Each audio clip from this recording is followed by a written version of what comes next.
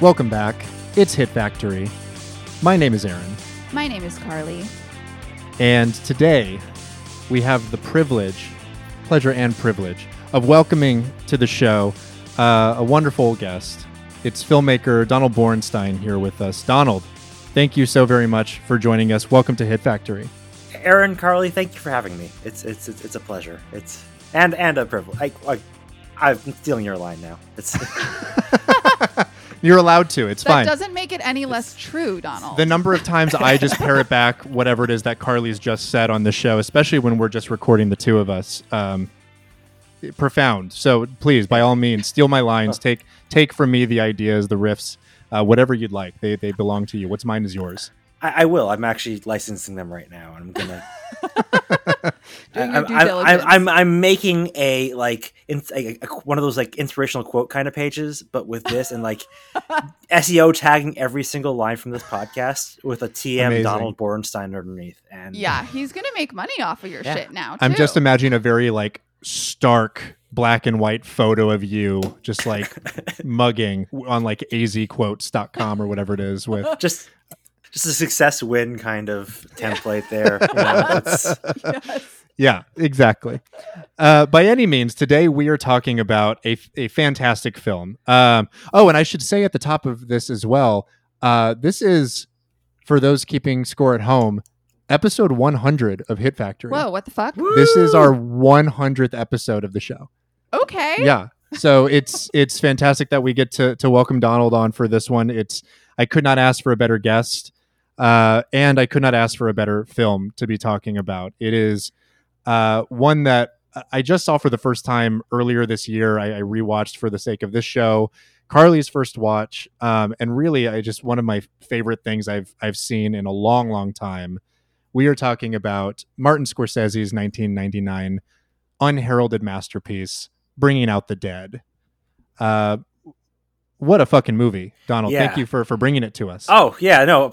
I mean, I think it was like a mutual idea there, but like it was like this is probably my favorite Marty movie. I'd say like it's obviously a toughly contentious category, but I think it's like one of the, and again, out of a filmography filled with such depictions, like one of the truly definitive depictions of New York in film, one of the most deeply searing explorations of trauma and like inequality in America, and just also kind of insane. It's really just, there's just nothing like it.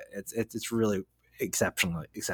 Hands down my favorite Marty movie. Yeah. Like, as soon as we finished it, I was like sitting on my couch.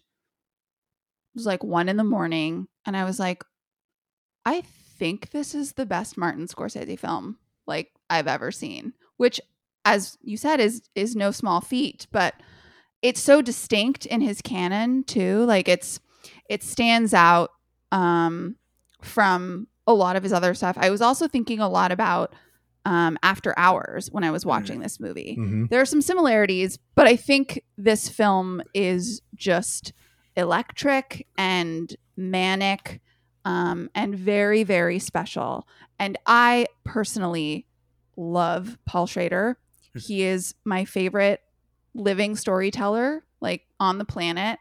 Everything he touches, I think, is magnificent. And I was thinking about this film in relation to Taxi Driver and thinking about how the films are similar, but how it feels like the perspectives of both Marty and Paul have matured by the time that we get to Bringing Out the Dead, and that they are also sort of much more brazen in their risk taking. It feels like they're sort of pushing into corners that in previous films they hadn't. Yeah, I mean, structurally, like on the whole, like I disagree with the assertions this has. I've seen people say this film is plotless, which I don't quite agree with. It is the quintessential, which I think is the best formula for a movie, possibly, which is guy having a couple really bad days at work, which fits a lot of it. It fits a lot of stuff, especially a lot of Marty's stuff. It fits Uncut Gems. It fits a whole bunch of other things. But like it is like everyone involved is firing on all cylinders. It's probably it's like tied for my favorite Cage performance. It's Arquette is incredible. Ving Rhames is otherworldly good in this. Unbelievable. It's not only my favorite editing work by Thelma Schoonmaker, but it's hers too for their collaborations, according to her as well. Robbie Richardson, the way Robbie Richardson makes the city look is just like the, if you, it's really funny. Like I remember when I first saw this, I think I saw it for the first time in college in 2010, dating myself here, but it was a couple of years after The Dark Knight. I remember seeing the ambulance shots, and I'm like, oh, they ripped it. They totally ripped these off for The Dark Knight and made it worse. But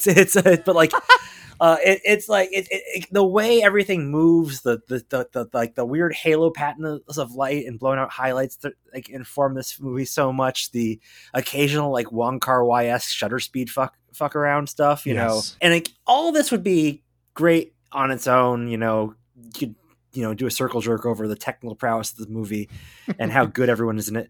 But this all comes together to make something so profoundly aching. It is this incredibly mournful film that manages to still move quite briskly. It's paradoxical.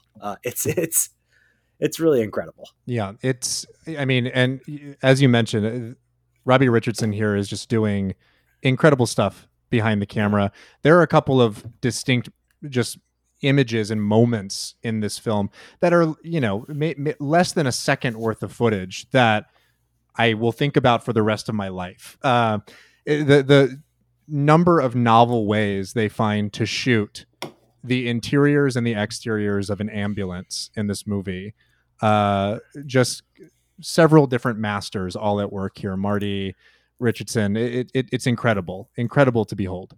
The one I think about is that one shot where as it's going through, it's literally maybe less than a second, where it's the horns on the ambulance, and they end up kind of they're so, it's this really sharply cast light on them. They look end up kind of looking like the horns on the cover of The Crying of Lot 49, actually. It's this weird, and it almost looks like the angel trumpet, the kind of trumpet you'd expect from an angel in the Book of Revelation or something like that. It's oh my god. All of these decisions coming together, and there is something just so potent about a classic Marty Schrader mess around. Yeah. When it happens, obviously Taxi Driver, Last Temptation of Christ, both fantastic movies. I think this is their best collaboration. And I think that because it's the one that feels the most significantly kind of cohered to both of their sensibilities. Marty obviously brings in a lot of this kind of more, as you mentioned, Donald, sort of kind of biblical imagery, the sort of subtext of this sort of saintliness and godliness of these characters and the way that they kind of operate as these sort of bastions that kind of guide the souls of people. But it's also a film that is incredibly damning of systems, the way that Paul Schrader's best work is as well. You get a sense of New York, yes, but you also get a sense of this kind of noxious sort of healthcare system that's overrun, that's desiccated, and the ways in which this sort of neoliberal hellscape has kind of rotted over into the streets of New York. You see these, as they're called in the film, you see these living dead, right? You see these people who are destitute and living at sort of the edges of society, and it does not shy away. In fact, we descend into those moments at every turn. It's just breathtaking stuff. I know we're waxing on this, and we need to just actually maybe talk about the details of the movie, but I can't get over just how good it is just as a film at every single level that it operates on. Yeah, the film, so much of the film, the way it's shot, some of it's a lot of the audio, not the soundtrack, but the score of it feels almost horror, in the pacing and tone, the way the camera kind of especially on those the way when they're going in to get someone before you see whatever call they're making, whether it's the ones where they're walking up the stairs in the rundown apartment buildings, or like, heading in to get, the Burke, the first patient, like the way the camera kind of careens around them has like almost that the kind of hairpin turn you get in a horror movie. Like it's almost like setting up for a jump scare that instead of a jump scare is just this impossible tragedy that is every waking moment of this man's job. It's yeah. Schrader, I think, often writes stories about how society creates, all kinds of living dead, and it's not a coincidence that Nicolas Cage's character, Frank Pierce, over the course of the film starts to look like a zombie. And so it's like, it's not just the people that these EMS attendants are taking care of. It's also that they themselves are zombies. There's a great bit in a interview I dug up before this with Ebert that Scorsese did, where he said, the first thing I thought of when I read Joe Connolly's book were Nick Cage's face and eyes.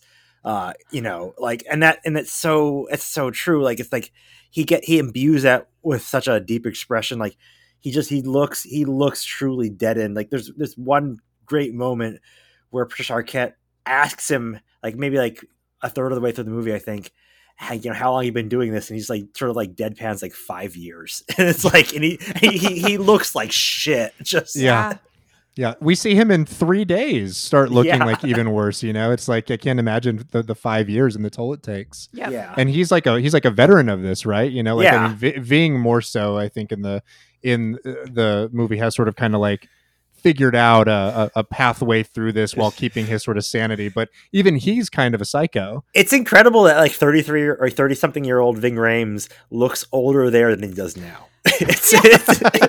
Yeah, well, he's got hair too, which is the kind of like jarring, and it's the mustache, and the mustache, yep, absolutely.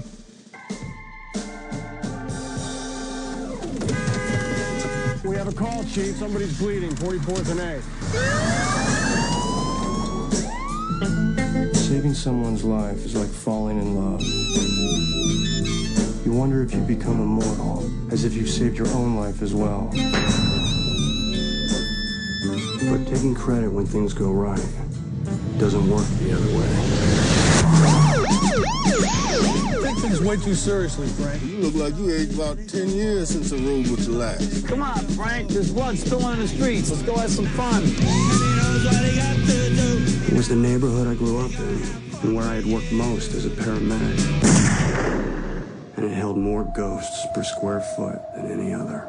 Why did you kill me, Frank? I didn't kill you. No, you didn't, Frank, and thank you, but there's still a couple hours left on our shift. I'm seeing the ghosts. You ever notice people who see things are always crazy? You swore that you'd fire me if I came in late again. You swore. Nobody gets fired, son. Look at me. You have the power, Jesus, to spare this worthless man. Rise up! I'll be begging. Damn, you guys are good. Everyone at that hospital's crazy! That's ridiculous. Don't make me take off my sunglasses. Come on, Frank! Get with the program! Yeah! You feeling better, Frank? I think the worst is over. Oh, no. It can always get worse.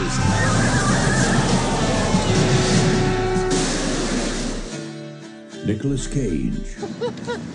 Help others and you help yourself, with my motto.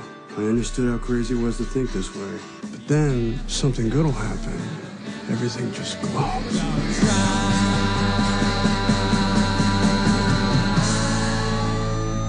Don't try. Frank! Are you okay? Never felt better in my life. How are you? I'm good. Good. Directed by Martin Scorsese. Let's pivot and talk a little bit about the origins of this movie. You mentioned, Donald, that this is based on a novel written by one Joe Connolly, who himself was a New York City EMT.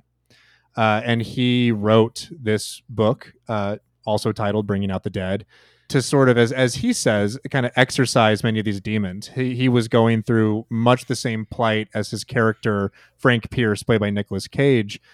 He was going through a similar experience to him, and realizing, you you lose a lot more people than you save on the streets. And the only way that he could really see to make peace with this was to kind of write down these stories, to say the names of these people, and to give life to this thing. Obviously, this was brought to Scorsese's attention by Scott Rudin.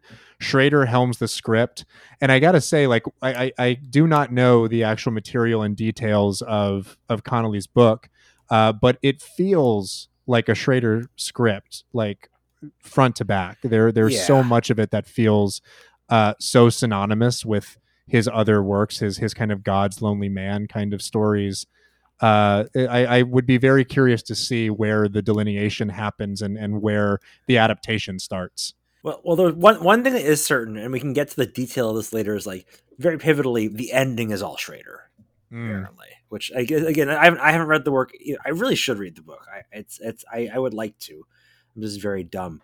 But it's but like in the same Ebert interview, like he mentions that first of all, Scorsese, like there was no one else he thought of who could write this besides Schrader, which is interesting given it's their last collaboration, I think. If that's correct. But like it does. It feels very fully transformed by both of them, to fit, and not in a way like it seems like. Didn't have interest in Connolly's work. It clearly is built off that, but like it's so wholly becomes a Schrader story. It's God, yeah. I know you said that there are some criticisms about this movie not having a plot, and I agree with you. I don't really think that's the case, but I wonder if you'd be willing to sort of try to give us a plot synopsis as best as you can. Yeah, sure. So, Nick Cage plays Frank Pierce. By paramedic standards, I mean I want to qualify this with the fact that I'm not a paramedic. I've never been a paramedic. I know very little about being a paramedic. Please, if anyone is a paramedic and is hearing me, correct me on everything. But don't correct us. Don't say anything to us. Keep your comments to yourself. Put your manners back in. Just listen to what Donald has to say. And anyways, he's a very burnt out paramedic going on 3 days of shifts with 3 different partners, and it all gets sort of pulled together by this first run. He has been having a really bad run of trips. He used to be, he prides himself on his work and used to be very good at it by his own testament in voiceover narration, but he has apparently not saved anyone in 6 months. And he's specifically haunted by this one homeless teenager he could not save from having an asthma attack for reasons that get clarified a little further in. And it starts off with him going on a house call to deal with a cardiac, patient. It's pretty late call. Seems like it's impossible. He manages to, save this person in a kind of a comatose state, and meets Nick Cage's then actual wife, Patricia Arquette, his this man's estranged daughter, and the rest of the movie is basically him having increasingly worse nights in the ambulance while going back to the hospital, talking to Patricia Arquette, and then going back out and being miserable while slowly losing his grasp on reality, being haunted by what could be literal ghosts, what could be his own psyche creating these ghosts, but seeing the dead, but specifically this homeless girl everywhere he goes, and all the while seeing different aspects of marginalized New York. We have recurring characters like this one figure played by the singer Mark Anthony in a really incredible performance. He does unbelievable work in this movie with a role with a role that in not just lesser hands, but basically any other hands would become like a really awful somewhat like maybe offensive role of this like really distressed victim of like a near fatal assault or near fatal gunshot wound who his condition has made it so he's kind of constantly running in with the law and constantly ending up in the hospital, and he has a very hostile relationship with both the hospital staff and with the paramedics, and we keep seeing recurring characters like him pop up, and along with more one-off calls while we find out about a couple, side detail plots like a new drug running rampant through the community and just the general decay of New York, all while Nick Cage pairs up with ambulance co-pilots who are respectively tuned out, born again Christians or genuine psychopaths. Yes. And that's the movie. Yeah. That's brilliantly done. a superb synopsis of this movie. Yeah. It's very kind of thin in its premise, but the humanity they're able to extract from that and the amount of storytelling and richness that come from that is unbelievable. I love all of these recurring characters. You already mentioned Mark Anthony as Noel, sort of as you said, this man burdened with an awful mental impairment because of a near fatal attack. He is completely without any sort of like resources or help or rehabilitative possibilities. He's just a devastating character in this movie. Actively antagonized by a lot of it's interesting the way this film does not flinch in showing how like these conditions turn so many of the people working in these systems against the people they are essentially trying to help. Like everyone, there's not really much of a cop presence in this movie, which is interesting. But it's like, aside from like the very, very distinctive security guard in the front of the hospital, like Grit. I love Grit. Whenever he threatens to take his sunglasses off, my God, he's a terrific character. But yeah, it's like people are just like open. It's like there's like this weird like combative, like relationship between patients. Like the first thing you hear when they're wheeling in Burke, the first cardiac patient, is like, we don't have room for him. He's basically a corpse. Don't stop bringing these people in. It's like, because everyone's over. It's this weird pressure cooker kind of thing. And the result is like with people like Noel, there's this real open hostility from a system that should be helping them. Yeah. Yep. I want to spend another moment on Noel because I think that the way that the film sort of takes its time in revealing more and more about him is important. Initially we find him in the ER strapped to a hospital bed crying out for water. And he's not just crying out for water. I mean, he's in like an incredible amount of pain, it seems. And they're sort of asking, oh, what's going on with this guy? And one of the doctors there says he's got X, Y, and Z like syndrome. If we give him water, like it's going to kill him, whatever.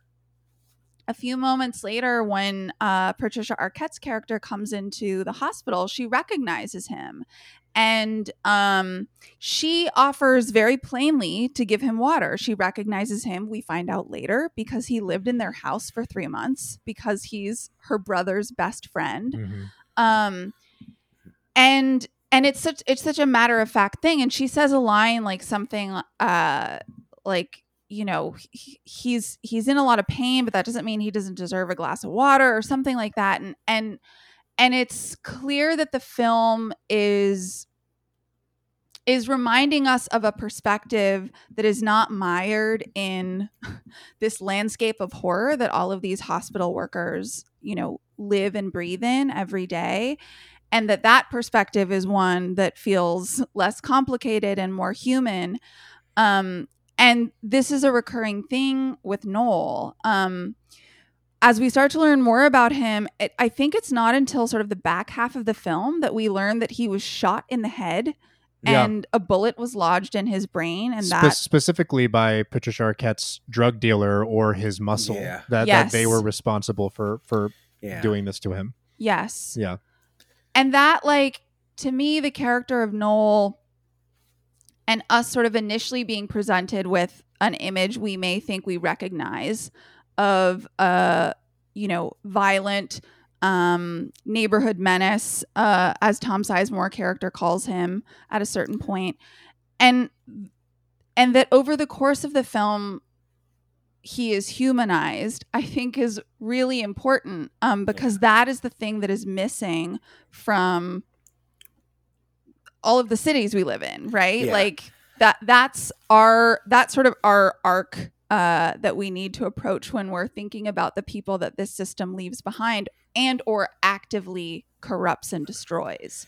Yeah. And I think it's really pointed that it's very much set in like, the first thing that you see is it's set in the early 1990s in New York. So it's set a little earlier in the decade, and it's very pointed that it's like it's like that era where people responded to this moment of intense trauma and pain in the city by electing the most nightmarishly cruel mayor the city's ever seen. Yeah, it's absolutely. and Rudy Giuliani. Like, it's like, I mean, it's like a competitive title, but like, he probably gets it. It's a very quietly, fierce statement of like, you turned away from this cruelty and let it get worse. It just pushed it to the background. Right. You criminalized it, right? And and I think a thing that you mentioned, Donald, is right on the money, that there isn't really a police presence here. And one of the things that I noted on this watch that I mentioned to Carly was the way that they present in the film the hospital and this like overburdened, overrun kind of hostile workforce who's exhausted. There's this chaos running around. It looks and feels not unlike many of the police stations we see in movies of the 90s. Yeah. We just did Predator 2 on the show very recently, and there's a very many scenes in there that are set in like, a Los Angeles precinct that is boiling over with this kind of like chaos.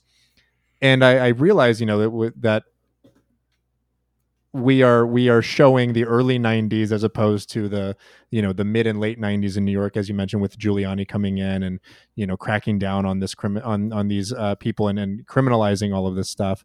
That not soon after this, these are police stations, right, full of these people. That for now they're at least approaching something that looks like and appears to be some sort of like palliative measure, some sort of care, and this will eventually give way to just full on like law enforcement and brutality. Yeah, it just gets there are points in the movie where it's really painful, especially when the way some of the regulars. There's one character in it that I think about a lot too. Mr. O. This one recurring alcoholic homeless person who seems to be a regular caller, and like there's a mix of like disdain where like part of it's like you understand that like there's this fear that like while they're on this call someone will like just die from like a traumatic injury or something like that. But at the same time, this is someone who's clearly in genuinely ghastly health and really could be that person any one of these calls, and there's this scathing contempt by all the ambulance drivers for it. It's like it's tough. The film isn't particularly judgmental about it so much as just showing the way the system turns forces against each other here, because of a lack of adequate anything. Yeah, absolutely. And the moralizing on the part of the hospital workers as well. There's the intake nurse that played by Mary Beth Hurt, who's Paul Schrader's IRL wife. Oh yeah, God. This is a big husband and wife movie. It's a big wife guy situation. Yes. The sort of speeches she delivers to all of these people that she's taking in are filled with moralizing, filled with judgment on her part, and it's like all such familiar territory. Like it's stuff we still hear in San Francisco today on our coast, with a massive population of unhoused people for whom most of the city has like contempt isn't even the right word. Like people, I think, just like actively want our unhoused population wiped off the face of the planet. It's a bizarre and horrifying exchange, and it's always this moralizing. It always comes back to like, well, you're just going to do this again, and why would I help you? You don't deserve help. You're here on your own accord. And it's I appreciate that the film is allowing us to have sympathy for the people that are being attended by these workers, and also those that are doing the jobs of medical care and all of that, but that it also shows the ways in which these people on both sides are problematic. Yeah, it's more than I think it's like more than anything it is like this endless empathy even for everybody involved, even Tom Sizemore's character, who is again by far the biggest piece of shit in the movie. You still like are ultimately like he is someone who is like who has seems what's on the other end of Frank's arc really is what you turn into if you can't manage to get yourself to find a coping mechanism, you know, which is just this like boiled over, you know, pit of rage and hatred that doesn't help anybody. It's completely that is his coping mechanism, right? Like that is how he tries to make sense of these feelings. There's a scene towards the end of the film when we pan past him after they've had their night together, Nicolas Cage and Tom Sizemore's characters, and he's beating an ambulance with a bat. His ambulance, the one he feels a special relationship with. Yes, his own ambulance, and it's I like it's a funny moment, but it's also heartbreaking. Like he doesn't know where else to put, you know, these things that he's feeling, so he just is violent towards anything and everything. And Tom Sizemore is an actor that I think like film Twitter loves, and I don't not love him. He's just like not my favorite, and I think it's because he's so good at playing like shitbags and often characters that are kind of corrupt. But this was a performance, I said to Aaron, where like I was blown away at how much sort of like emotional heft he was able to bring to a character that I think could have easily been absolutely reprehensible, full stop. I feel like it's incredible we're talking about all this and we haven't even gotten to Nick Cage at all here. No, this is where I wanted to go next. Is like let's talk about other performances here. Let's talk about Nick Cage in this movie. Oh my God, please. Yeah. Tell us more, Donald. I think Nick Cage is now universally considered a good actor, whereas there was this really dumb idea that he was a bad actor because he just, you know, would take on, you know, shitty roles for his gambling debt or whatever, and still like act the hell out of him in his own way. But it's really interesting because like Nick Cage is very like, notably not a method guy. Like the whole thing, he's not a method actor. He's very much like kind of one of the few remaining like old school Hollywood actors. Like, yeah, I'm Nick Cage, and my character will be like partly me, you know, bringing that kind of star performance gravitas to it. But like this is one where he did ride-alongs. Like he's, in his own words, he said it was like one of the most researched roles he's ever done. He really dug into it. You know, it is one of his most restrained roles. And like it sounds like a bit, but it's really like he'll like the moments where he goes into Cage mode are few and far between in here, and it's mostly him like giving this very hollowed out, like bearing witness kind of performance. But like, and again, interestingly, that very same state is used as a punchline just as often as it's used as like, you know, genuinely him watching, you know, filling this role of bearing witness to people's final moments. It's yes. Yeah. And like, there's this, sorry, you go ahead. Yeah. No, please. Yeah. Oh, and there's just like this one part where, I think early on when John Goodman's character is like razzing him about not eating, and he just like, explodes, like insisting, I eat, Larry. And it's like one of the few like genuine Cage freakouts we get in the moment until like the final third of the movie, really. And it's just like, it's like, it gives us like this hair trigger feeling where he, you know, this is someone deeply in denial of the fact they're just not holding it together. And like, is this one great running gag where every time he comes into the dispatch office, he's like begging to get fired. and it's like, it's this interesting parallel because like right before this, the first time we see this scene, like, you know, Cage and Mark Anthony as Noel are like in the van after he tracks him down from running away. And there's this really weird scene where in a very anachronistic music needle drop, REM's What's the Frequency Kenneth is playing, which Yes. wouldn't have come out by then. While Noel is like lying down in the middle of the street trying to get run over by a car to kill himself, and like Nick Cage has to save him by saying, "Okay, we'll take you back to the hospital. There's a big comfy room where we'll kill you. I promise." And like, and he keeps like trying to say, "You'll kill me." He's like, "I promise, we'll kill you. You just got to come back." And like after that scene, like we were like not too long after, Cage is like late for work for his next day. And he's like, "Okay, please fire me, please fire me." And the chief's like, "I promise, I'll fire you tomorrow. We need you today. I'll fire you tomorrow."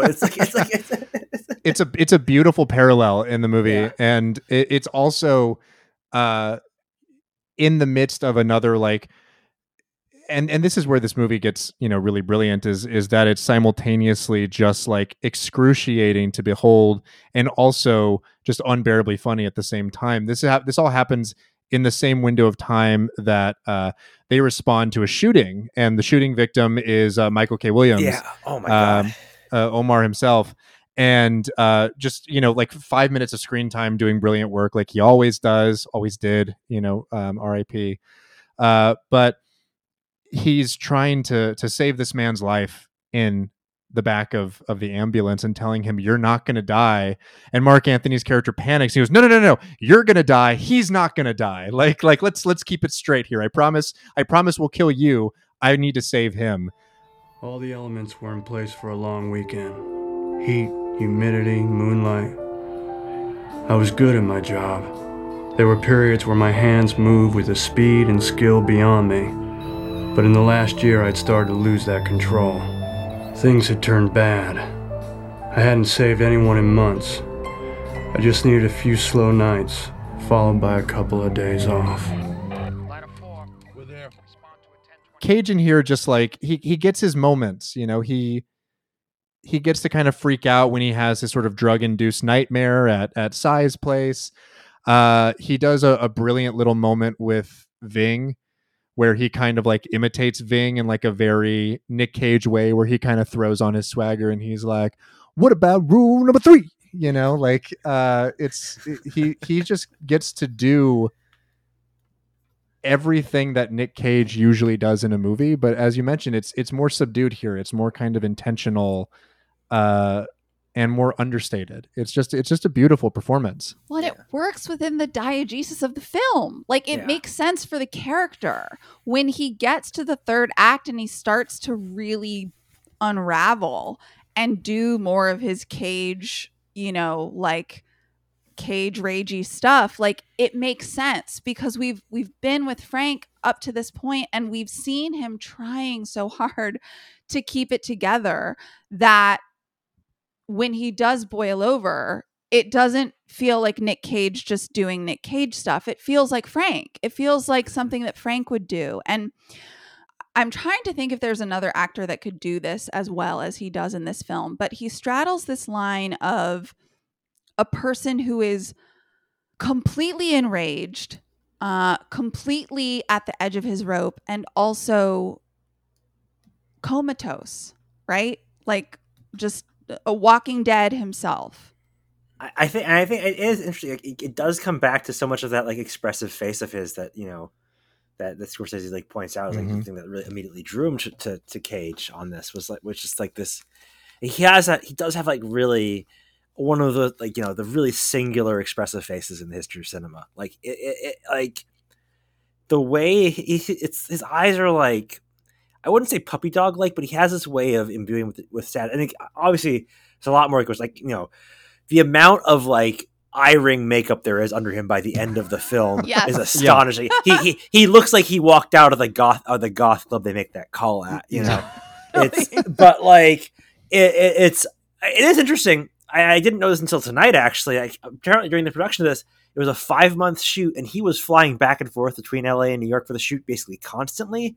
So like he was like doing this on like low digits of sleep basically a lot of the time. Wow. So like there is definitely like something that has to be imbued there. It seems like.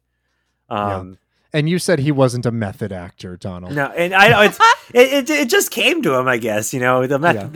It's and he's such a perfect vessel for like a Schrader kind of script too. Mm-hmm. Like he has such a good knack for making, you know, Schrader is, again, I agree with, like, really one of the consummate writers of his age. You know, like no one makes a script like him, but like there are also cases where there are actors who can't make a script work. I mean. Mm-hmm. There's examples he's directed, honestly, like the Canyons. But you know, it's but like Cage makes every line. There's one line towards the very end, right after Patricia Arquette's. I'm blanking on her character's name right now because Mary Burke is her Mary name. Burke. Yes, right. yeah, Mary Burke. After her father, you know, finally, you know, passes, you know, at Nick Cage's hands, basically, but commanded by his spirit, whatever.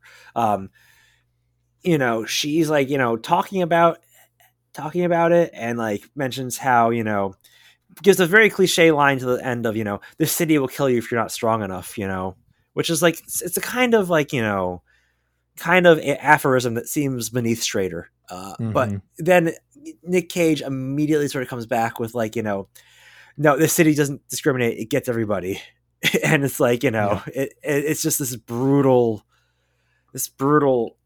you know, moment there where you just, it hits you in the gut, and it turns what could have been like this very clunky line into one of the moments that sticks with me the most in the movie, honestly. That just this feeling that's like, it's, and that's like a big fixation of the film, is that life is already cruel enough, but it's made so much crueler by all this. That entire final interaction to me just like kills me every time I see it. I watched it a couple times, just like out of context and on its own. It has another just like beautifully poignant kind of wrap up with this recurring sort of character of Rose, the teenager that Frank couldn't save, where, you know, he starts seeing her face sort of supplanted on top of everybody. You know, maybe he's envisioning like just her standing in the middle of a crowd, but we see often that she kind of takes on the visage of other people as they kind of walk around too. And at the very, very end here, she appears one more time standing where Patricia Arquette would have been. And Nick Cage says, you know, please forgive me, Rose. And if I'm not mistaken, in Patricia Arquette's voice, but with the character there, says back to him, it's not your fault. Nobody asked you to suffer. That you did that on your own, or something like that. Yeah, right? That was all you. Beautiful, incredible little moment, and it's just like a wonderful, just sort of summation of the entirety and like the enormity of this feeling that he's had for the entirety of the movie. And that was the thing I was mentioning earlier. That was like, you know, entirely Schrader's, you know, like liberties he took kind of there, apparently, according to Scorsese, where he changed the ending of the, you know, it's completely divergent from the ending of the book, but like just absolutely hits like a ton of bricks.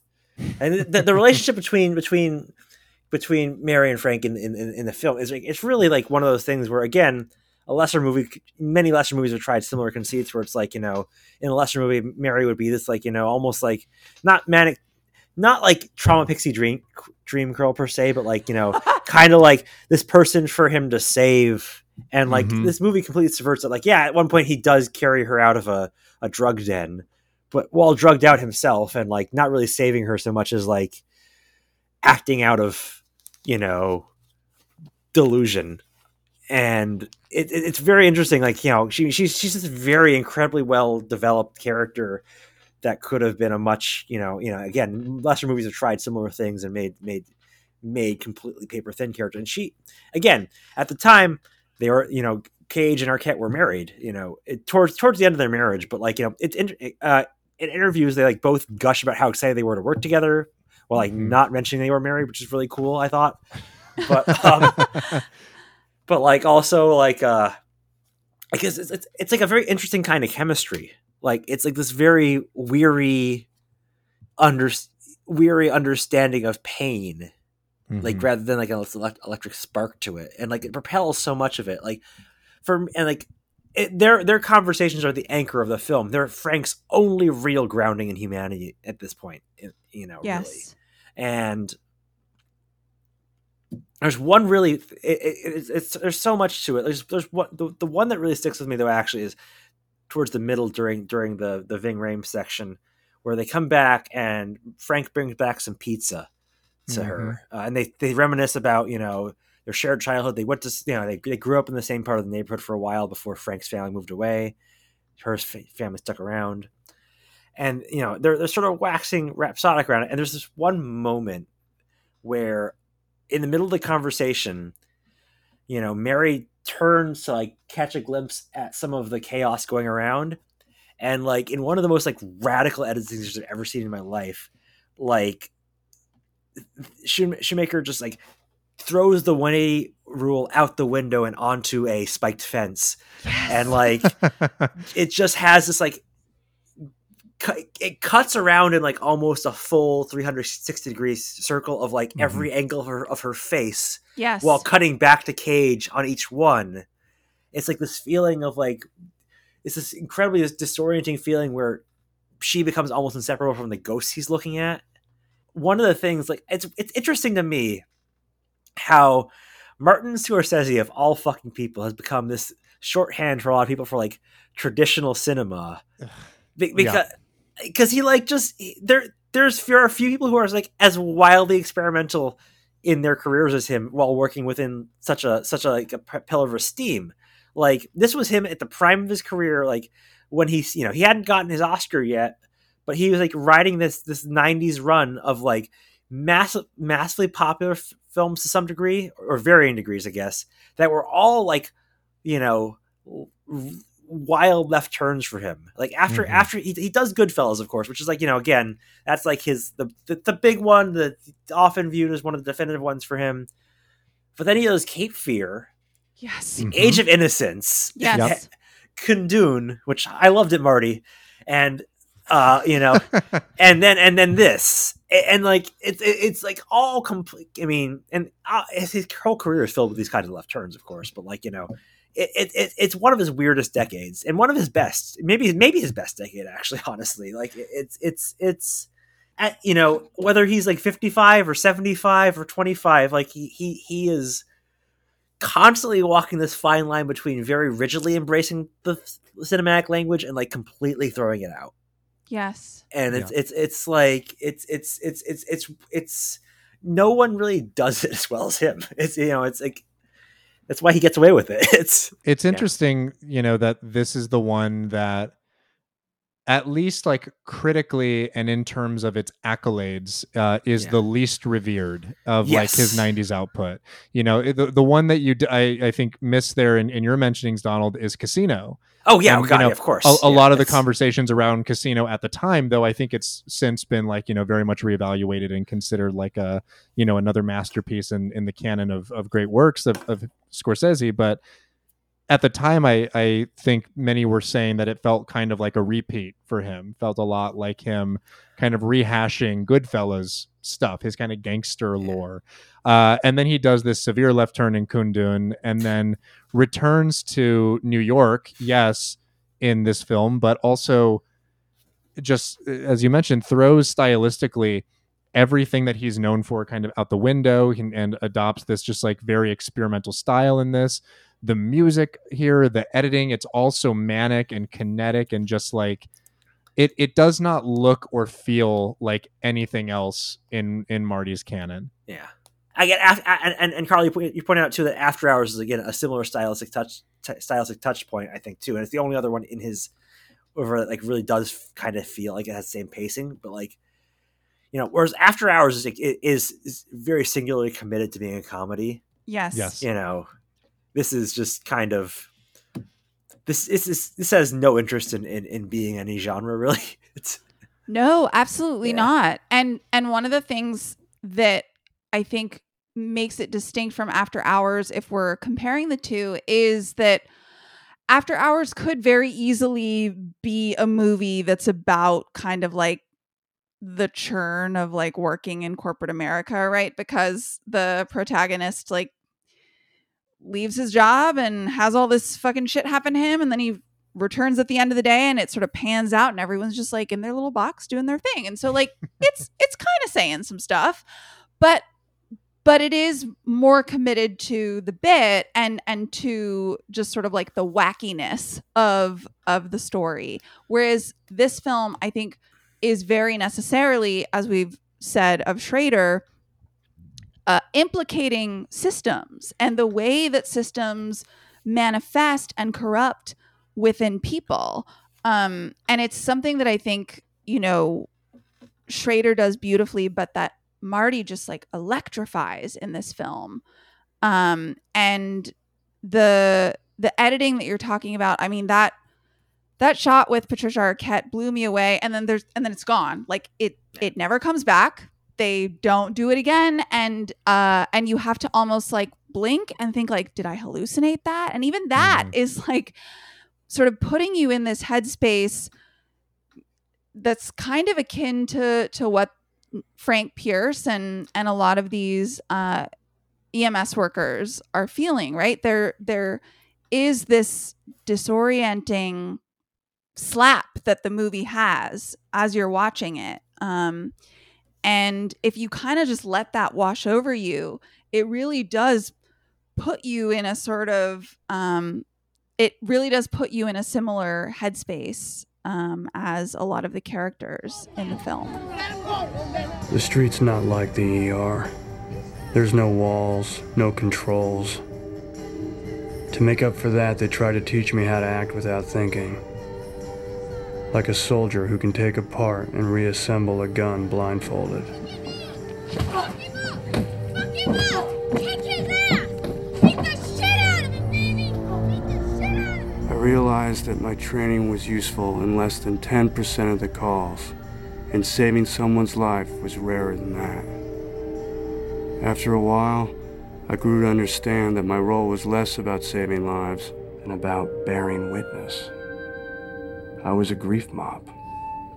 It was enough that I simply showed up. Except with Rose. Oh, we haven't even talked about the dispatch calls yet. Oh my god. Fucking Queen Latifah. Yeah. The dispatch. And Marty. And Marty. Yes. Marty, again, also made one of his really stellar self-insert roles. It's Yes. just like Perfect. But in both cases, both of them just negging the shit out of all the drivers. Yes. God. Pick up the receiver, push the button on the side, and say you copy. Like At the very end too, when we've had our experience with Mr. O, and we know the backstory. We know that how often they go to calls for him, and Marty has that line as the dispatcher where it's like he doesn't even say anything yet. He just says, "I'm really sorry about what I'm about to say," or so. He just has a lead up, and you know exactly where he's going. he's like, I'm going to preface this by saying that I love you both very much. I'm big fans of you. I think you're the best. Here's what I got. Yeah, he does a really stellar job. His voice performance in the movie is one of a kind. I was remarking on second this, only to Shark Tale. It's I was gonna say Shark Tale's the other one, but you forget that Marty's like he's a pretty stellar actor. Like his scene in Taxi Driver is like really good, and his bits in Curb are really good. It's yes, yeah. I forgot about that. Yeah, I love what you're saying about the perspective of particularly of how we see the city sort of being mapped to the partners that Frank is with. And I think, speaking to that is also that the first time we see sort of like an overhead shot that feels less like it's a perspective shot of the city and more sort of like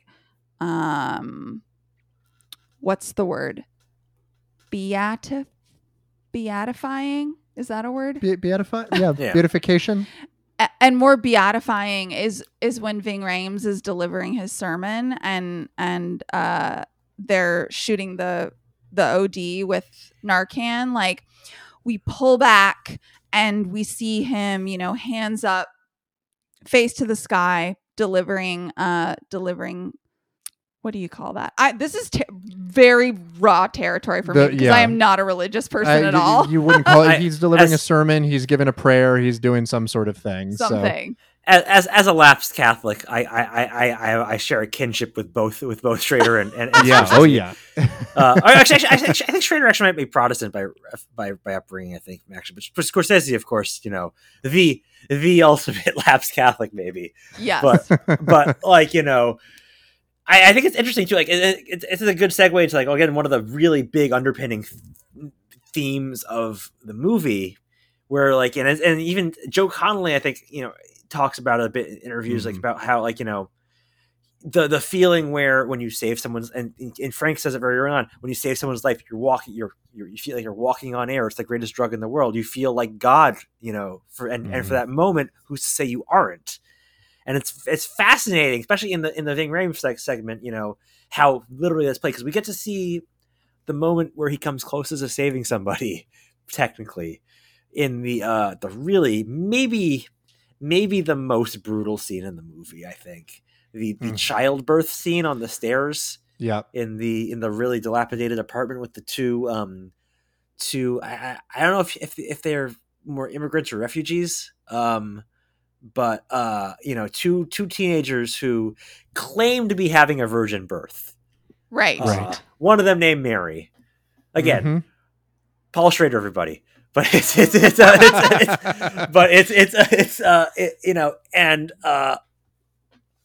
on the stairs, and it's twins, and Ving Rhames' character delivers a perfectly healthy child, and Nick Cage gets a stillborn. Yep. And it's like he seems cursed. But like coming out of that's when they end up flipping the car, because Ving Rhames is riding this high of I just saved a life, and he's like trying to reinforce. You did too. You delivered a baby, and it's like no, he doesn't feel that way. Yeah. And it's like interesting, like the way the next thing we see after he walks out from that ambulance and goes home saying I quit is Nick Cage waking up.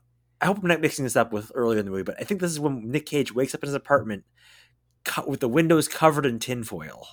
Mm-hmm. Yeah. Yep. Yeah. Like, in blocking the light out of life, in his in his weirdly nice apartment overlooking like I don't know, 1999 was different. I can't speak to it. I was like, I was like 8 and not living here yet, but it's wasn't that I still feel like Midtown would have been hard to have a apartment with that kind of view and Probably. salary. Either way, I digress. It's or I guess 1990. Okay, maybe 1990, maybe. Right. you could do it in Because it is early. 1990. That's true. Right.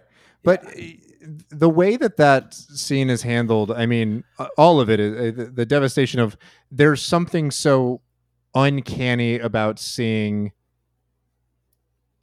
Nick Cage holding this stillborn fetus wrapped in like a blanket and like delivering it tiny little CPR and bringing it into the hospital. There's something so brutal about it. I mean, obviously we know why. Like it's a child, it's a little thing. But the images there are just striking. Yes.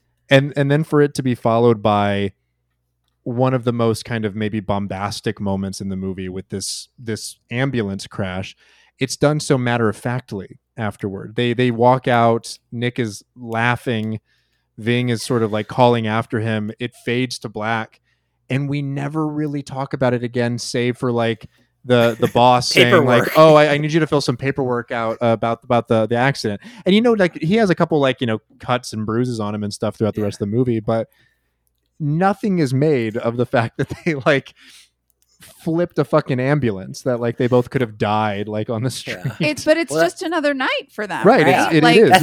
That's the least violent thing to happen that night. Yes. Exactly. And that's the thing with this movie. This movie has a very specific relationship with violence. Yes. Of two kinds. Obviously, there's like the actual one of the big undercurrent of this film, and the climactic undercurrent of this film eventually, for whatever there is resembling a climax, really is there's a drug called Red Death, which is like some spin on heroin that's requires 10 times the amount of Narcan. Sounds a little uncomfortably familiar. Yeah, it's like sweeping the streets up and like being pushed by kids who are just trying to make a quick buck. But like, and so you have the actual shootings with the Michael K. Williams scene, and the backstory to Noel, there's nothing more violent in this movie than the attempts at resuscitation and first aid in it. Like it's horrific. When watching Burke, that first patient, over the course of the movie, repeatedly get shocked. I think the count in the movie is he codes, he flatlines 17 times 17 and is shocked out they of bring him it back. every single time. You watch his body jerk. It's this like horrific scene each time, and I mean, and that's something this movie really gets in a way I think no other film that's tried to tackle the subject matter has. It's gruesome. It's caring for. The only thing I can think of that comes close is the show The Nick, which I think which is really stellar, and also has a very different relationship with. It's much more like the surgical and procedural side, but like similarly seems to grasp this kind of nightmarish relationship, this weird thin line between care and violence. Yes. It's Yes.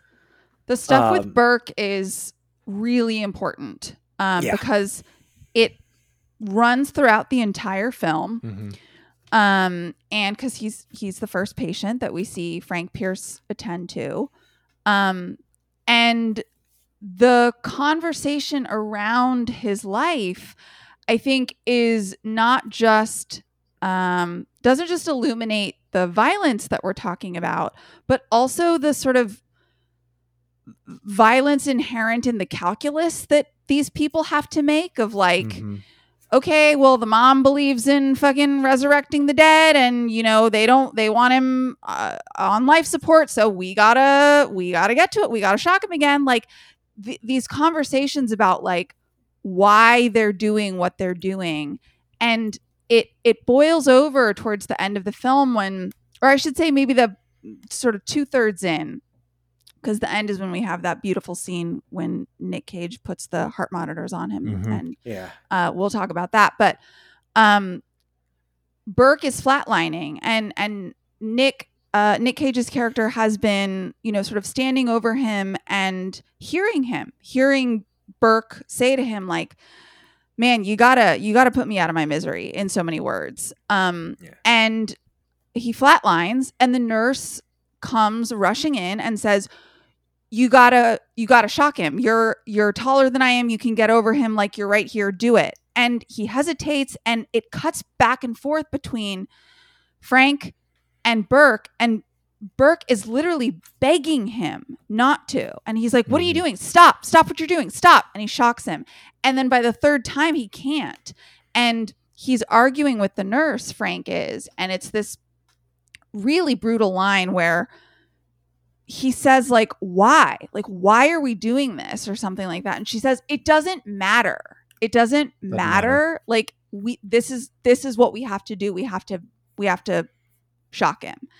And like, that is also incredibly violent. That like the math that we have to do, it's the same math that's done like when they first bring him into the hospital, and they're like, sorry, man, like we have nowhere to put him. He's basically dead. He's got to go. That type of calculus is done throughout the entire film. There's even a line when they're talking about Noel, and I think it's Frank who says it. Maybe it's not, because I think Frank is more sympathetic towards him. But one of the ambulance attendees says, look, someone's going to die of a cardiac arrest because we're going to be attending to this guy, and he doesn't deserve it. But it's this really, it's, how do you process these going through this kind of thing? And it's a good segue for, I think, the elephant in the room here, which is, I hadn't watched this movie since COVID. I'd seen it many times. This is my first watch in a few years. And I mean, it's it puts it in a very, I don't want to project too much onto it. And I also think it's not new territory. There's been some good writing on it. I really especially recommend, there's a really good piece on Ebert.com. Yeah. By the really terrific critics, Willa McClay and Scott Tafoya. Yes. Which is incredible, like, look at this movie in the context of the pandemic. I can't recommend it highly enough. But I think what sticks with me watching it more is like just imagining that kind of completely hollowed out, overwhelmed feeling just en masse. like this, like, you know, this tenfold across the country for 2 straight years. Just and it doesn't, you know, the brain kind of breaks down a little bit trying to think about processing that. And it's interesting. And you think about the spectrum of people, you know, because like any field, healthcare is the whole spectrum of types of people. There are people who really are like steadfast bastions of heroism who like maintain their composure through all these inhumane conditions, and then there are people who are like nurse tyrant who, like, you know, just again see it as a weird opportunity to flex power and, like, you know, love their you know, come and take it memes and like won't wear a mask at their workplace. You know, it's it's interesting seeing that dynamic in a much more smaller frame here, in a way where it almost feels escapist by comparison. Like, you know, Yes. to see it play out here versus like watching it you know, on such a global scale for the past couple of years. I don't want to fixate on that too much, because I think it's like, I think we're all sick of thinking about that as much as it's not over. You know, it's like, you know, because we're also all Frank Pierce right now. We're all a little dead inside. We've all just seen this happen over and over again. And we're kind of numb to it. It's Yep. That's what I was going to say about that, Donald, is, you know, it's sort of deputized us all into this role of having to be the characters who do that brutal calculus, who do that kind of triaging. You know, they're families who have had to do that with loved ones, you know, who have been on life support and intubated, and making these very conscious decisions about, you know, what's the best course of action for somebody in this situation, you know, and all these things that like medical professionals struggle with, as we see in this movie. There's a really poignant line, and I think, Donald, you know, you and I both watched the same video. It's just kind of like a junket, like compilation of interviews, and Joe Connolly speaks in it about writing the book, and mentions, you know, says, you know, he went to EMS training for like 5 weeks. He got thrown into an ambulance, and all of a sudden he was deciding, you know, like, and responsible for who lives and dies. And one of the things that he says that I think is so poignant, and maybe a good way to kind of transition into talking about that final moment with Burke when Cage finally like lets him die, is, you know, Connolly says, you had to change your perception of what it meant to save somebody constantly, that it was like a moving target, that otherwise you would just kind of lose yourself to it, that it would just sort of become this thing where you would become like Frank. You know, you've not been able to save anybody for 6 months, and you lose your mind, and you begin to feel this overwhelming weight of guilt. And I think that statement kind of informs a lot of the decision making on Frank's part at the end here, when he finally lets Burke die. You know, he's been hearing his voice, he's been hearing him say this entire time, like, let me go, you know, despite the family's wishes. And I think for Frank in the movie, that moment when he finally like inserts the breathing apparatus into his own mouth and puts the heart monitor on himself and lets him pass, is definitionally, by whatever, you know, kind of conceit he has about it, that is finally him saving another soul. You know, that is him kind of breaking the streak. He's doing the will of somebody who is ready to transition to the other side. It's fascinating how seamlessly the film sells that Cage is able to, you know, obviously a little suspension of disbelief here, but like Cage is able to pop it back on him and like be in the middle of CPR, but it is like, you can clearly see the energy isn't there even there when he's trying to sell it. Like, you know, he's like, he doesn't want to risk accidentally reviving him. Like, you know, Yes. it's, but like, I think it's interesting the way, you know, this film, it's like the projection here. Like, I mean, I think a crucial thing, Carla, you pointed out when talking about it, is like, it's not ever established that it's anything but Cage hearing his own voices, basically. Like, this is Cage's projection of himself onto Burke to some degree. Burke is a vegetable, basically, with some brain activity. And what Cage is hearing is not, it's not actually hearing Burke. This is his own desire for release that he's projecting. You know, it's to some degree. I mean, there is mercy to it too, for sure, of course. Like, you know, but the reason why he does it is because he wants to die. It's Yeah. Yes, 100%. The other scene that I think we have to talk about, as we start to wrap up, is I think another portion of the movie that feels like it blends this sort of fantastical with the real and conflates the two in such a way that you don't really care what is real and what isn't anymore.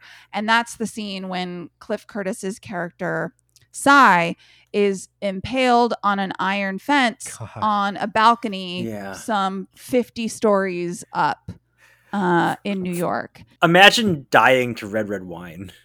Right?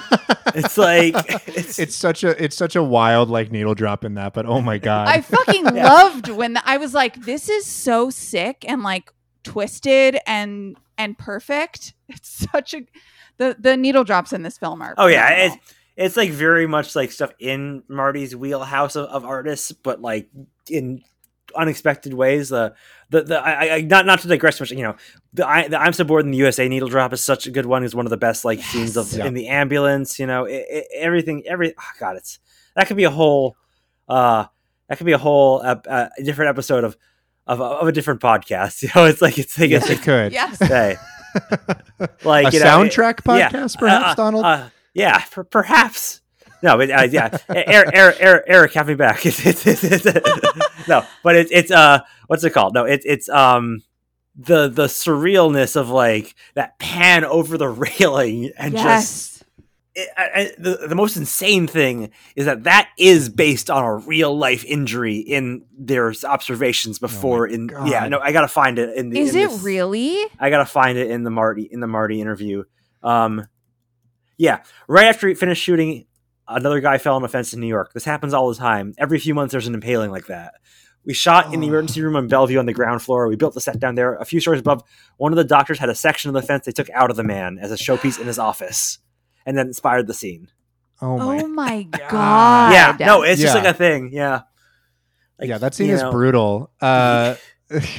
You have to imagine that. Yeah, that kind of thing probably does happen. I mean, even someone just trying to like hop an iron fence or something and has a or foot just like slip, leaning over. Yeah. And having leverage wrong there. And it's interesting because that scene is prefaced by one of the other really violent moments of the movie where Tom Sizemore just hunts down and beats the shit out of Noel before Nick Cage finally snaps and stops him, basically. Yep. The scene with Cliff Curtis's character when they're sawing this metal fence off so that they can cart him to the hospital, pole still up his ass, as he says later. Yeah. It's through his torso, but and these sparks are flying and he's hanging over, he's 50 stories up, and Nick Cage, another like incredible act of compassion, is holding his head because Cy has said to him, I can't hold my head up anymore, man. And so Nick Cage is literally cradling this man, and sparks are flying and he's staring at him, like a baby. Like it's such a beautiful scene, and it's so like nuts to look at too. I think it's one of my most favorite things I've ever seen in a movie. As the sparks are flying, he's also like hallucinating like a fireworks show happening in front of him, right? Like this like beautiful kind of like red, white, and blue like light shining on the skyscrapers, and you see these red and blue kind of like flames and sparks flying everywhere. It's just another one of those moments that like you're like, this is something else that we're watching here. Yes. Yeah. It's not lost on me with the scenes with Noel at the end with Tom Sizemore and Nick Cage that, Sizemore's character, who I think is named Tom in this, right? Major Tom. Yeah. Has this idea to like sneak up behind Noel and have Nick Cage push him in one of those classic like bully fashions so that they can like knock him off his feet and take him in. Just such a familiar and all too unfortunately familiar sort of sympathy that in the relationship between like a human being who is destitute and property. Tom Sizemore's character cares more about the damage done to the vehicle than he does to the human being.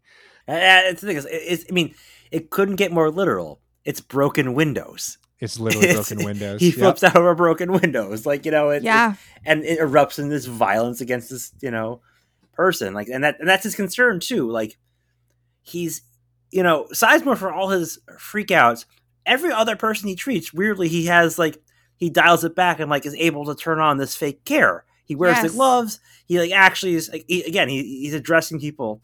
It's when he sees this like disruptions to the sense of order that he flips out. You know, it's you know, it's this weird, like, you know, like just like, you know, white fleet kind of like white power kind of fear. Like, you know, I don't know, I'm not articulating this well, but you know, it's an embodiment of what was to come in the 90s for New York, like this you know, violent surge back against the marginalized that were already being terrorized by, you know, by like, you know, inequality and poverty and drugs and AIDS, which that's the thing, like how nonchalantly AIDS is treated, like not in a dismissive way, but like, you know, one of the first things you hear is about like, I have 2 AIDS patients, you know, one is a 12-year-old filling up with fluid whose mom won't sign the DNR, you know, it's like, it's horrific. It's just, oh my God.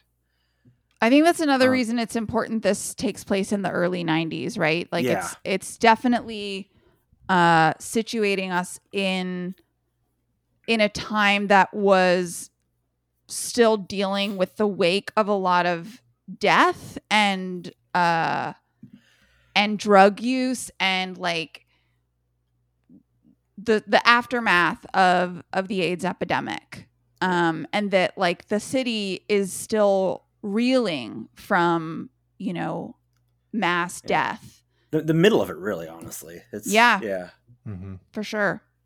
You know, we've already talked a lot about the kind of like parallels between the film's text and sort of Marty's fascination with and preoccupations with this idea of kind of like sainthood and godhood and the way that these characters sort of act as like vessels for God. You know, one of the other connections that I made very obviously here, but that I didn't see remarked upon too much in many of the criticisms or from Marty, is sort of like this Stygian quality to all of it as well. You know, like this kind of like idea of these characters as like, what's the ferryman's name that takes people across the river Styx in the...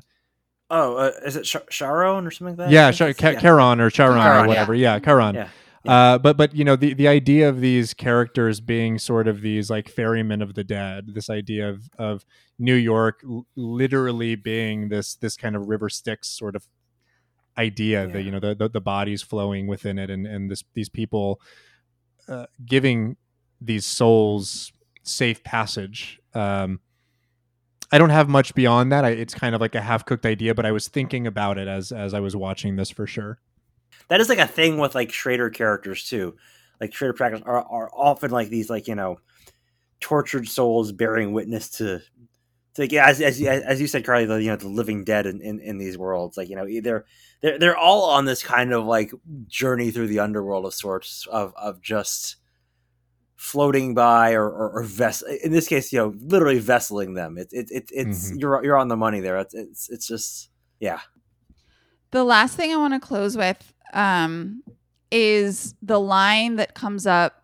It's a refrain that comes throughout the whole course of the movie, and it's one that we first hear from when Frank delivers it to Mary, Patricia Arquette's character, and he says to her, "You have to keep the body going so that the brain and the heart can recover enough to go on their own."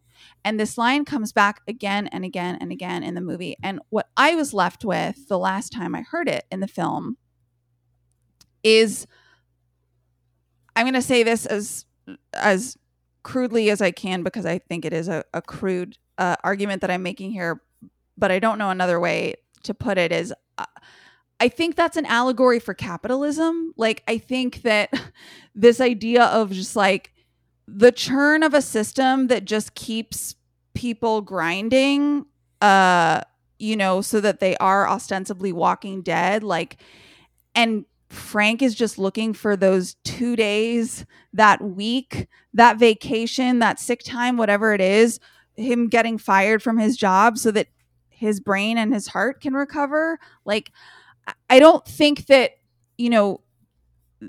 Marty or Schrader are making an inherently political statement, but we have acknowledged that there is, a definite implication of systems in this story.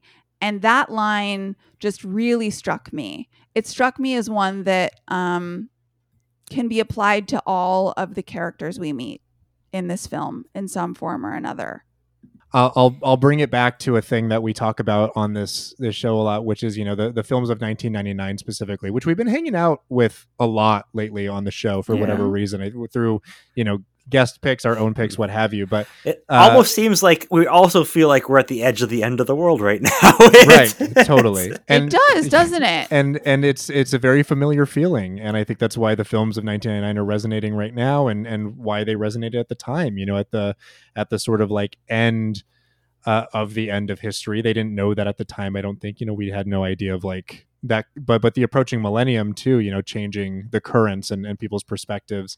And I think that this movie, though doing things that are vastly different than any of the movies we talked about before, that are kind of reckoning with this sort of impending sense of change that could also feel something like doom, this movie like fits kind of perfectly into that kind of puzzle, into that grand tapestry of movies of that era, and just sort of the anxieties they were feeling about what it meant to live at that time, what it meant to be a part of that era, that there was sort of this futurelessness despite the like constant churn and like, just unending sort of trudge forward of time. Yep, absolutely.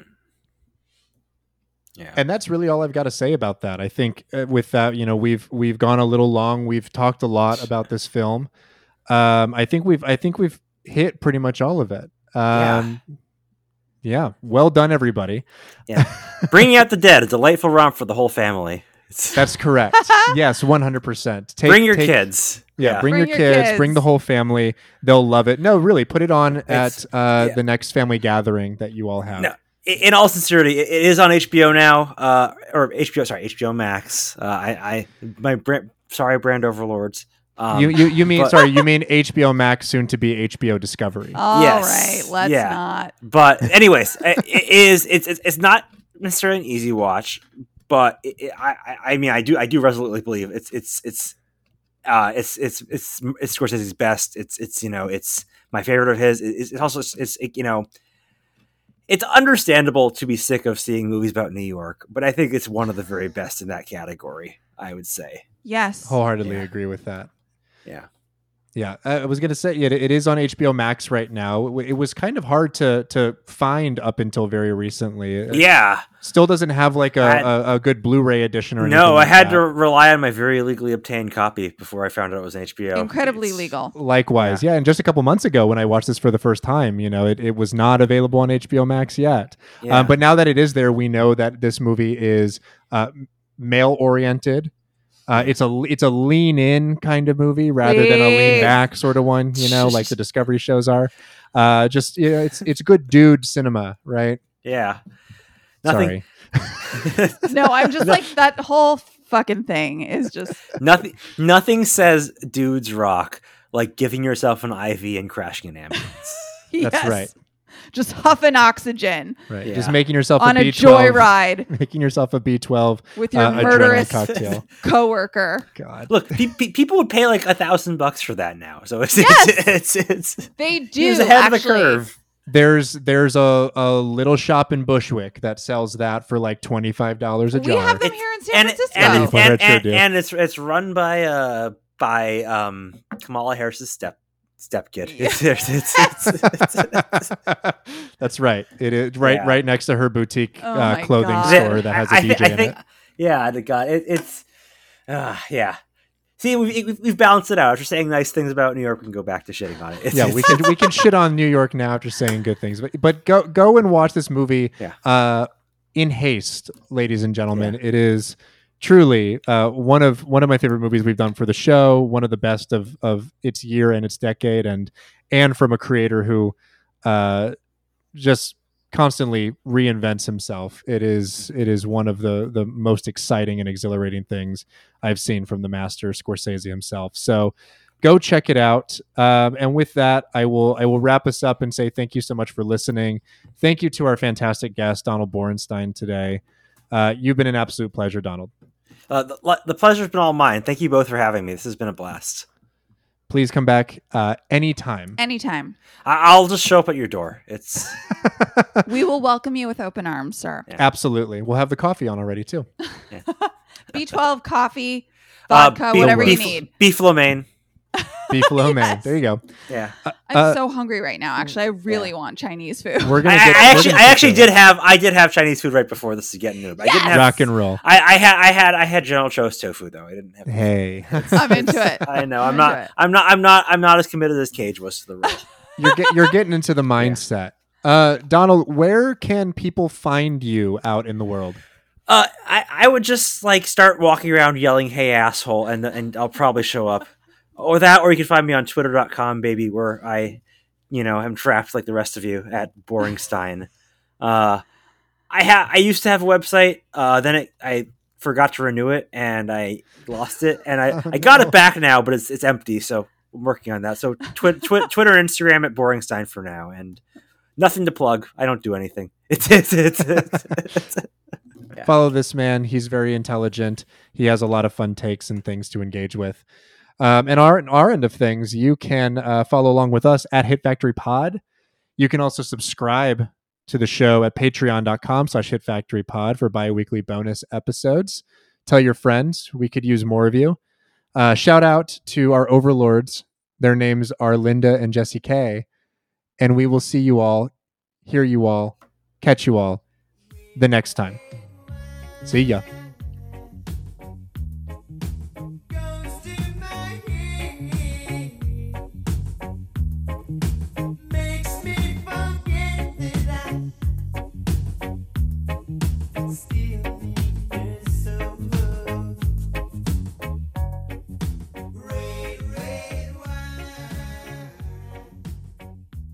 And here we are once again at the back part of the show.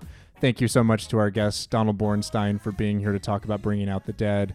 But as we mentioned earlier, it is our 100th episode of Hit Factory. So Carly and I are taking a moment to just celebrate, clink our glasses. That sounds silly, but we're sipping on things. I've got my drink of choice in hand. Carly's got hers in hand right now. Carly, what are you drinking? I'm drinking some Cokie Americano on ice with some orange rind. A delicious aperitif.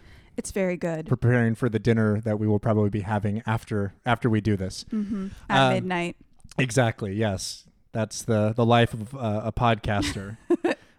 So for our celebration of our 100th episode, I commissioned some of the podcast's best friends, people that longtime listeners will know and love, to send us some messages of congratulations and well wishes for the milestone. Carly had no idea until I told her about 2 hours ago that this had all happened.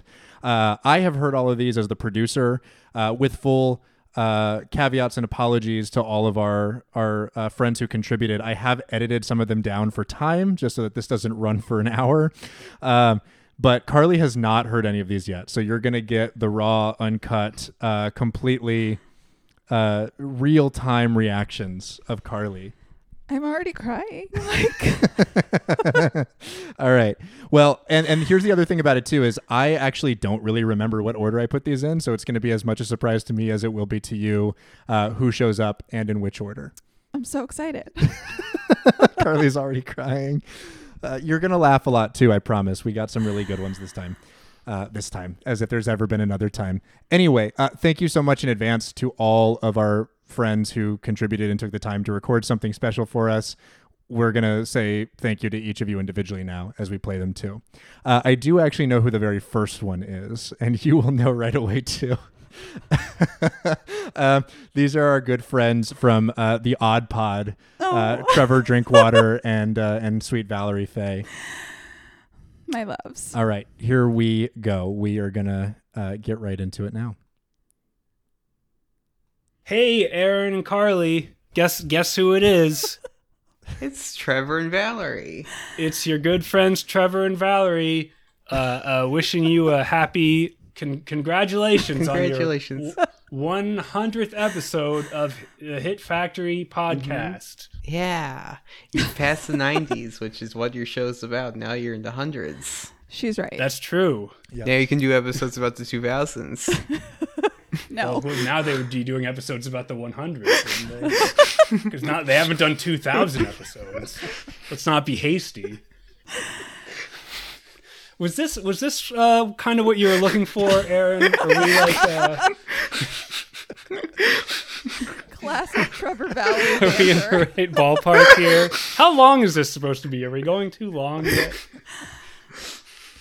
Good question. Well, anyway, this is Trevor Cumbo Drinkwater. In case you didn't know, And this is Valerie. happy 100th episode.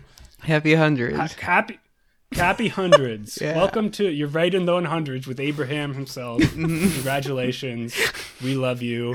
Yeah. And here's to 100 more. Here's 200 more. It's been so fun. Keep slicing those lemons. Keep slicing those lemons. Wait, no. What's one for Hit Factory? Valerie, on the spot right now. Do a Hit Factory slogan. You have 10 seconds. 10. Keep hitting those 9. factories. Beautiful. Keep hitting those factories. We love you. Bye-bye. I love them so much. Me too. It hurts my heart. It hurts my heart how much I love them. Classic Trevor Drinkwater and Valerie Faye. They're so good at the banter. Trevor, Valerie, you will have a wonderful podcast. We have been a part of it several times now. And we just adore you. We love you a lot. And we will definitely be having you back on our show sometime soon. You make me really happy, both of you, in your own special way. And I love that the two of you always sound like a little bit mad at each other, but also like totally full of love. It's very sweet. We love you both very much. And thank you so much for your well wishes. I'm not going to make it. You're going to make it. I'm not You're going to be all make right. it. All right. Let's see who we have next on the docket here. Congrats on your 100th episode. Yeah, congrats. 100 episodes. This is Pacino a lot. Pod. My girls. This is Jane. This is Callie. We love you. 100 is like more than 99 and like less than 101. And like, that's insane that you guys have done that many episodes. 100 is a milestone. It's a good number. It's a good round 100. She's very right. And that means that you've seen at least 100 movies. You've seen 100 movies. That's my more gosh. movies than some people have Wow, ever seen. that's so true. But we love you guys and we're really proud of you for crossing this milestone and for keeping the show going. So yeah, you guys should bask in this moment because you've put in a lot of work and it's really, really cool. Quality work, and more importantly, you've had us on, which is always the sign and mark of quality, I would say.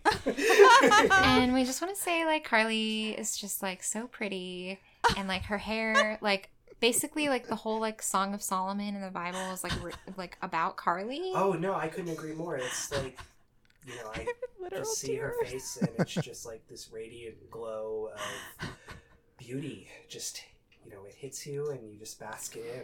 Oh I my like God. honestly like couldn't like make eye contact with her because I think like it would just like freeze me, you know, because she's so gorgeous Like that it was like Medusa. I wouldn't know what to say, I wouldn't know what to do, and I would have to be like loaded onto like a trolley cart and like pushed away. Like Jane would have to come get me and then like load me up and then like be like sorry about that and push me away. Yeah, but then I'd freeze up too, and it would Oh, and then someone would have to come get Yeah. you. And then it would like turn into kind of like like a fire escape issue. Like there would be too many people like frozen around Carly. So that's why we haven't met her yet in person. But you know, here's the hoping someday we will get to that whole ordeal. Oh my It'll God, be worth for it. sure. It'll If happen. I don't meet them, I'll die. Keep doing what you're doing, and Aaron's cool too. Yeah, Aaron's fine. Yeah, he's okay. We love him too. I mean, I love those two more than my heart can handle. Yeah. So I don't even really know what to say because like That's what we say to both you of them are just Jane and Callie. I love you both. You know how I feel about you. I tell you all the time how much I love you. You're probably sick of hearing it, but I'll never stop telling you because I think you're amazing and I'm really glad that you're in my life. And I'm also really lucky that you think I'm pretty because I think both of you are gorgeous. The beautiful ladies of Pacino Pod. Listen to the show. Thank you both. We love you. So thankful that you are our friends. Fuck, I can't do this. We've only got a couple more. And by that, I mean like we've got like 5 or 6 more. So Okay. This is like the happiest I've been in a really long time. And also like, I'm so upset. that's par for the course with you. That's me, actually. Yeah, Yeah, really upset about, just the overwhelming emotion that you're feeling about it. Oh my God. All right, let's listen to the next one here and see who we got. Hey, Aaron and Carly, it's Jesse from Junk Filter. I just wanted to say congratulations. You've done it. You've made 100 episodes of Hit Factory. Are you going to go for another 100? If so, please invite me back on your show. I think we became instant friends when I came on to be your guest for a show on LA Confidential. And I would certainly love to come back, and I would love to have you guys back. Forever. And until then, I will see you in the DMs. Congratulations once again. Ciao. Oh, just a class act. The best. That Jesse Hawkins. Jesse Hawkins, wonderful podcaster. Go listen to Junk Filter. Subscribe. He does a phenomenal show. One of the best movie shows. I just need to say, I've said this on Twitter many times, and I've said it to Jesse several times, and I'm going to say it again. Jesse makes me smarter and cooler whenever I talk to him, or like whenever we're just like talking about anything, a movie in particular. Like he just gets my synapses firing, and he's rad. And yeah, I love you, Jesse. Yeah. I think you're real fucking cool. One of my favorite early guests that we had on the show. It was a relationship that I was so thankful to begin. Thank you so much for being willing to come on our show and take a gamble on us. Thanks for having us on your show multiple times. We just adore you, and we love your show, and we will indeed see you in the DMs. I love you, Jesse. Hello, Aaron and Carly of the Hit Factory podcast. This is Caroline Thompson over from How Have You Not Seen? And thank you for having me on the show again, even for just a minute, to say congratulations on 100 episodes. 100 episodes, period, is no small feat. And let alone 100 episodes of the quality that you guys do. It is so insanely nice to just hear two smart, intelligent people talk about some of our problematic faves from the 90s through a lens that is clever and nuanced and just overall intelligent, and with a really, really, really smart left-wing bent to it. Listening to your guys' show, being on your show, is such a treat. And Carly, keep being the baddest bitch on my Instagram feed. Right. And Aaron, keep being one of the coolest people on my Twitter feed. Maybe you two can pop up on the other social media platforms another time. But again, guys, congratulations. Congratulations on 100 episodes. And thank you for putting me on. Love you both, and talk to you soon. Caroline Thompson, everybody. Caroline always just meets me exactly where I am in terms of like my enthusiasm in the DMs. Like I can send her 8,000 exclamation points about like whatever the hell, and she's always right there with me. And Caroline's also like a fucking badass bitch, and she climbs rocks and like plays the guitar and like her partner like does tattoos. Like she's just very cool. Caroline's definitely one of like the cooler people that we know. She's like too cool for me. She's too cool for us, but she has come on the show before and been generous with her time. Yes. And we love her for it. Thank you for coming on the show. We look forward to making a visit to How Have You Not Seen? I can't wait. It's going to be a great time, and we will 100% be having you back on sometime soon, Caroline. I love you, Caroline. Love you, Caroline. Hi, Carly and Aaron. I love Hit Factory and genuinely both of you very much. I was like so excited when you first DM'd me and asked me to come talk about Scream, and it means the world to me how like genuinely compassionate you both were with how nervous I was and how our conversation got into things that were like more serious and how like killed it. Intelligent and funny and kind both of you are, and I am so glad to have met you, and it is like one good thing about the internet. So congratulations on 100 episodes, and I cannot wait for the next 100 episodes. Yeah. So Lindsay is she is an incredible fucking writer. An incredible writer. By the way, as is very characteristic of her humility, she did not say who she was. Lindsay Lee Wallace. That's true. That's a very Lindsay thing. Who that was. Guest of the show now twice over. So 2% of all of Hit Factory episodes belong to Lindsay Lee Wallace. The thing about Lindsay is like, she's not just a beautiful writer. She also like manages to somehow make her writing, I'm sorry for what I'm about to say, but it's true, praxis. Like every time she shows up on any of my feeds anywhere, I'm just so thrilled. So thrilled. Lindsay is also a person who will like meet me exactly where I am in the DMs, without question, without even flinching. Lindsay Lee Wallace, you already mentioned in your message to us that you were incredibly nervous to come on the show. You may have even been the second time you came on when you just had to deal with me as the host that day. It would make sense. It would make sense. You are an intimidating person, apparently. I don't know, but sure. But I will say this about Lindsay, one of the most eloquent guests we've ever had, and that's saying something. We've had a lot of very smart people. One of the funniest people who's ever come on our show, too. Lindsay is hilarious without meaning to be. She's a fucking riot. All the time. And cracks me up and just, is just a wonderful presence and wonderful spirit, and we love you very much. So much. Hello. My name is Owen. My name is Paige. And we're super stoked on you guys reaching the 100 episode milestone for Hit Factory. We're big fans of the pod, but even bigger fans of the two of you. They're so far away. We love talking shit in the DMs and playing Music League together. So here's to another 100 episodes. Cool. That's like the most Owen way to end that. He told me to cut that out. I'm not going to. No, Sorry, I love it. It's so very, It's very Owen. I miss them so much. Me too. Owen Morowitz and his lovely wife Paige are they're so far away. Our friends from Down Under.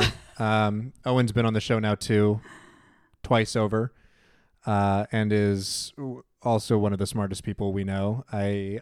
Too smart. Yeah, he comes with a lot of ideas to our program, and he tells them to us, and I nod along as if I understand, but I also know that they're like way above my head and way smarter than anything I would ever conjure up. And that's why we bring him on the show, because the cheerleader effect kind of thing, where also would never have ever in my lifetime met them were it not for the internet and the podcast. That's right. They are clean on the other side of the planet. It was fate. It was fated that we would meet.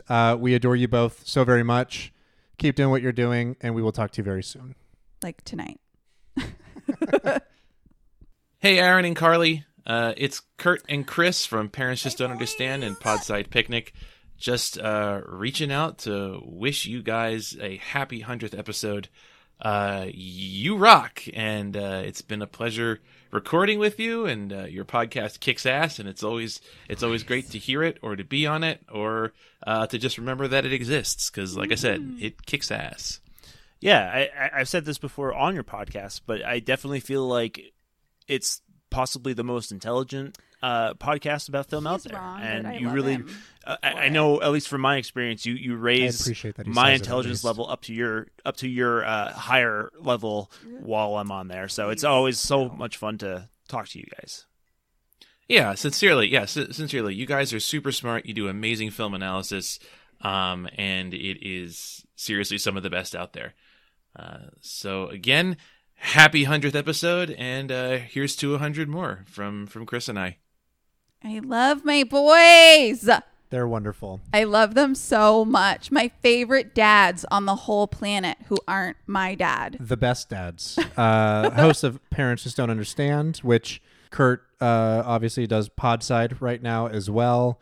And runs fucking Blood Knife, which I don't even get how the two of them do anything. Like, they have jobs, they parent children, and they also wives and children and pets, and they like enrich their kids' lives with like activities and shit. Like, and still come on our fucking show. Don't know how they do it. Kurt also runs a digital magazine, which is awesome and growing all the time, and the reason why we know probably like a quarter of the people we actually know for the show. So 100%. So if you're not already reading / supporting Blood Knife, you need to be.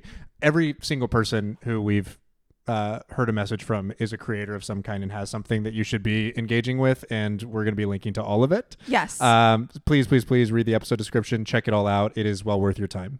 Love you guys very much. Talk to you soon. My heart hurts. Hello from Podside, Aaron, Carly, Hit Factory. This is Carlo. I put these two together. I'm just here to say, 100 episodes, amazing. Keep going, folks. Keep going. May there be hundreds more, as many as you'd like. We here at Podside are rooting for you. And Carly, we can always, once again, get together to talk about yet another of our man Raul Julia's amazing movies. Any day, every day. The Raul Juliaverse. Keep it going. We got another one to play. Hey guys, it's Pete, and I am recording on my phone because of a long string of events involving 2 dogs and a wrecked microphone. Of course. It's always a long story. For some reason, I thought it was Carly's 100th birthday, and I'm very pleased to say that is not the case. It is, in fact, your 100th episode. And I've got to tell you, your show is special. There's a lot of things, just a lot of podcasts out there. Let's be real. I mean, I know it, you know it. And in the spaces you and I are in, pop culture, basically, there's a metric ton of podcasts. It's important to do something worthy, to do something special. Well, fuck. And you guys really have. It's, generally speaking, a podcast will either be deep analysis or enthusiasm. And you guys have threaded the needle. I mean, you have wild enthusiasm and knowledge about the topic, and it makes you a really fun listen. The fact that you guys are my friends and I would, hide a body for you is just a nice bonus. Me too, you Pete. Love you both, and congratulations on your 100th episode. I love them so fucking much. I want to scream sometimes. Two of our earliest adopters, honestly, on this. We had Pete and Carlo on very early on for the show. They had us on their show, like, super early on. Okay, after we recorded that Spawn episode, do you remember that we, like, looked at each other and we were like, that was so fucking fun? It was the blast. Like, and I just remember both of us being like, most fun talking with them. Oh, what the hell? That ruled. And it was, like, early on in our, like, guesting situation. We, for the longest time, didn't put guests on the show with us. And then once we finally did, I think always had a lot of anxiety and terror around it because we were hosting people and we weren't confident in our skills to navigate and produce quality content. And we brought Carlo and Pete on, and I remember being nervous even then. And it was effortless. We talked to them for like 2 hours straight. Totally effortless. And, laughed the whole fucking time. Like, just Yeah.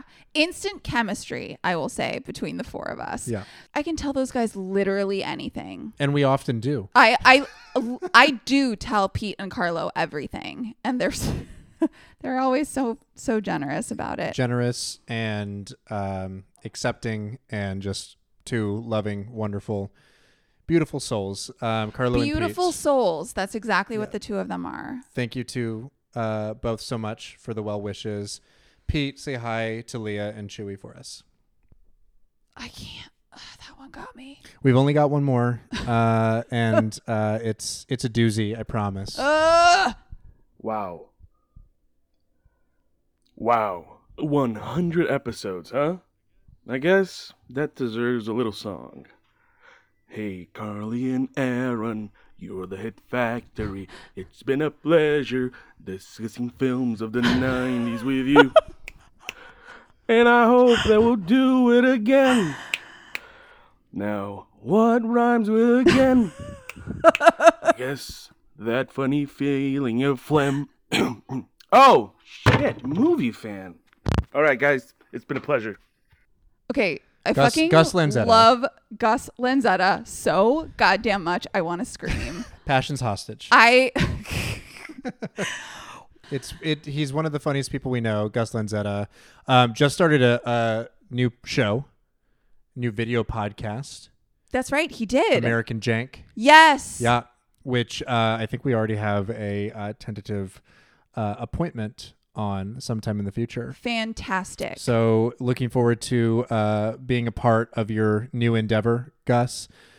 We adore you. You crack us up every time you come on the show. We love talking with you, and we will have you back on sometime very soon. Gus is also one of the most fashionable people I know. Great fits. Excellent fits. And I can talk to him about all the things, shoes, shirts, whatever the fuck. He's just like there for it. And yeah, I'm just really glad I know you, Gus. I think you're great. And I think you're beautiful. Well, that does it for all of our friends' well wishes. Again, to our friends, thank you so very much for putting in the time and the effort to send us your well wishes. The show would not be anything without your presences within it, on top of it, around it.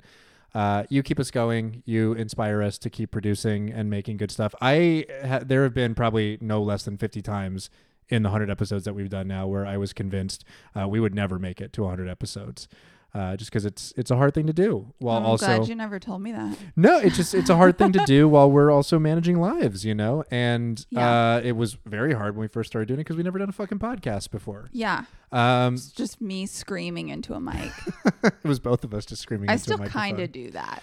Yeah, but now we do it with, I think, a little bit more grace and aplomb than we once did. We've done it 100 times now. We should be a little bit more seasoned at this point. I think so. But really and truly, to our friends, to all the guests we've had on the show, even if we haven't heard a recording from you, to all of our listeners as well, who are growing, just thank you. It's been awesome so far. We look forward to continuing to do this. We love doing it. It's one of our favorite things.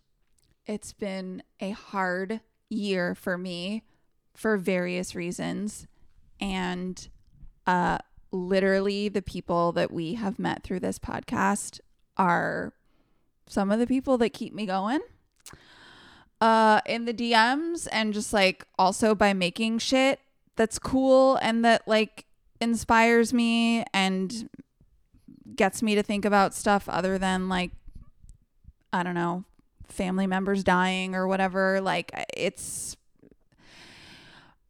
the internet, as Lindsay said, is a place, and the bright spots in it are definitely all of you. And like, I also just feel like I learn a lot from our listeners, like random bits and facts from people being like, oh, I listened to the show and it made me think about X, Y, and Z, and I'll be like, fuck yeah, what? Okay, you're super smart, thanks. Like, we've just, I'm proud of the thing that we make, as am I. Even when it's hard and even when I'm sad about other things.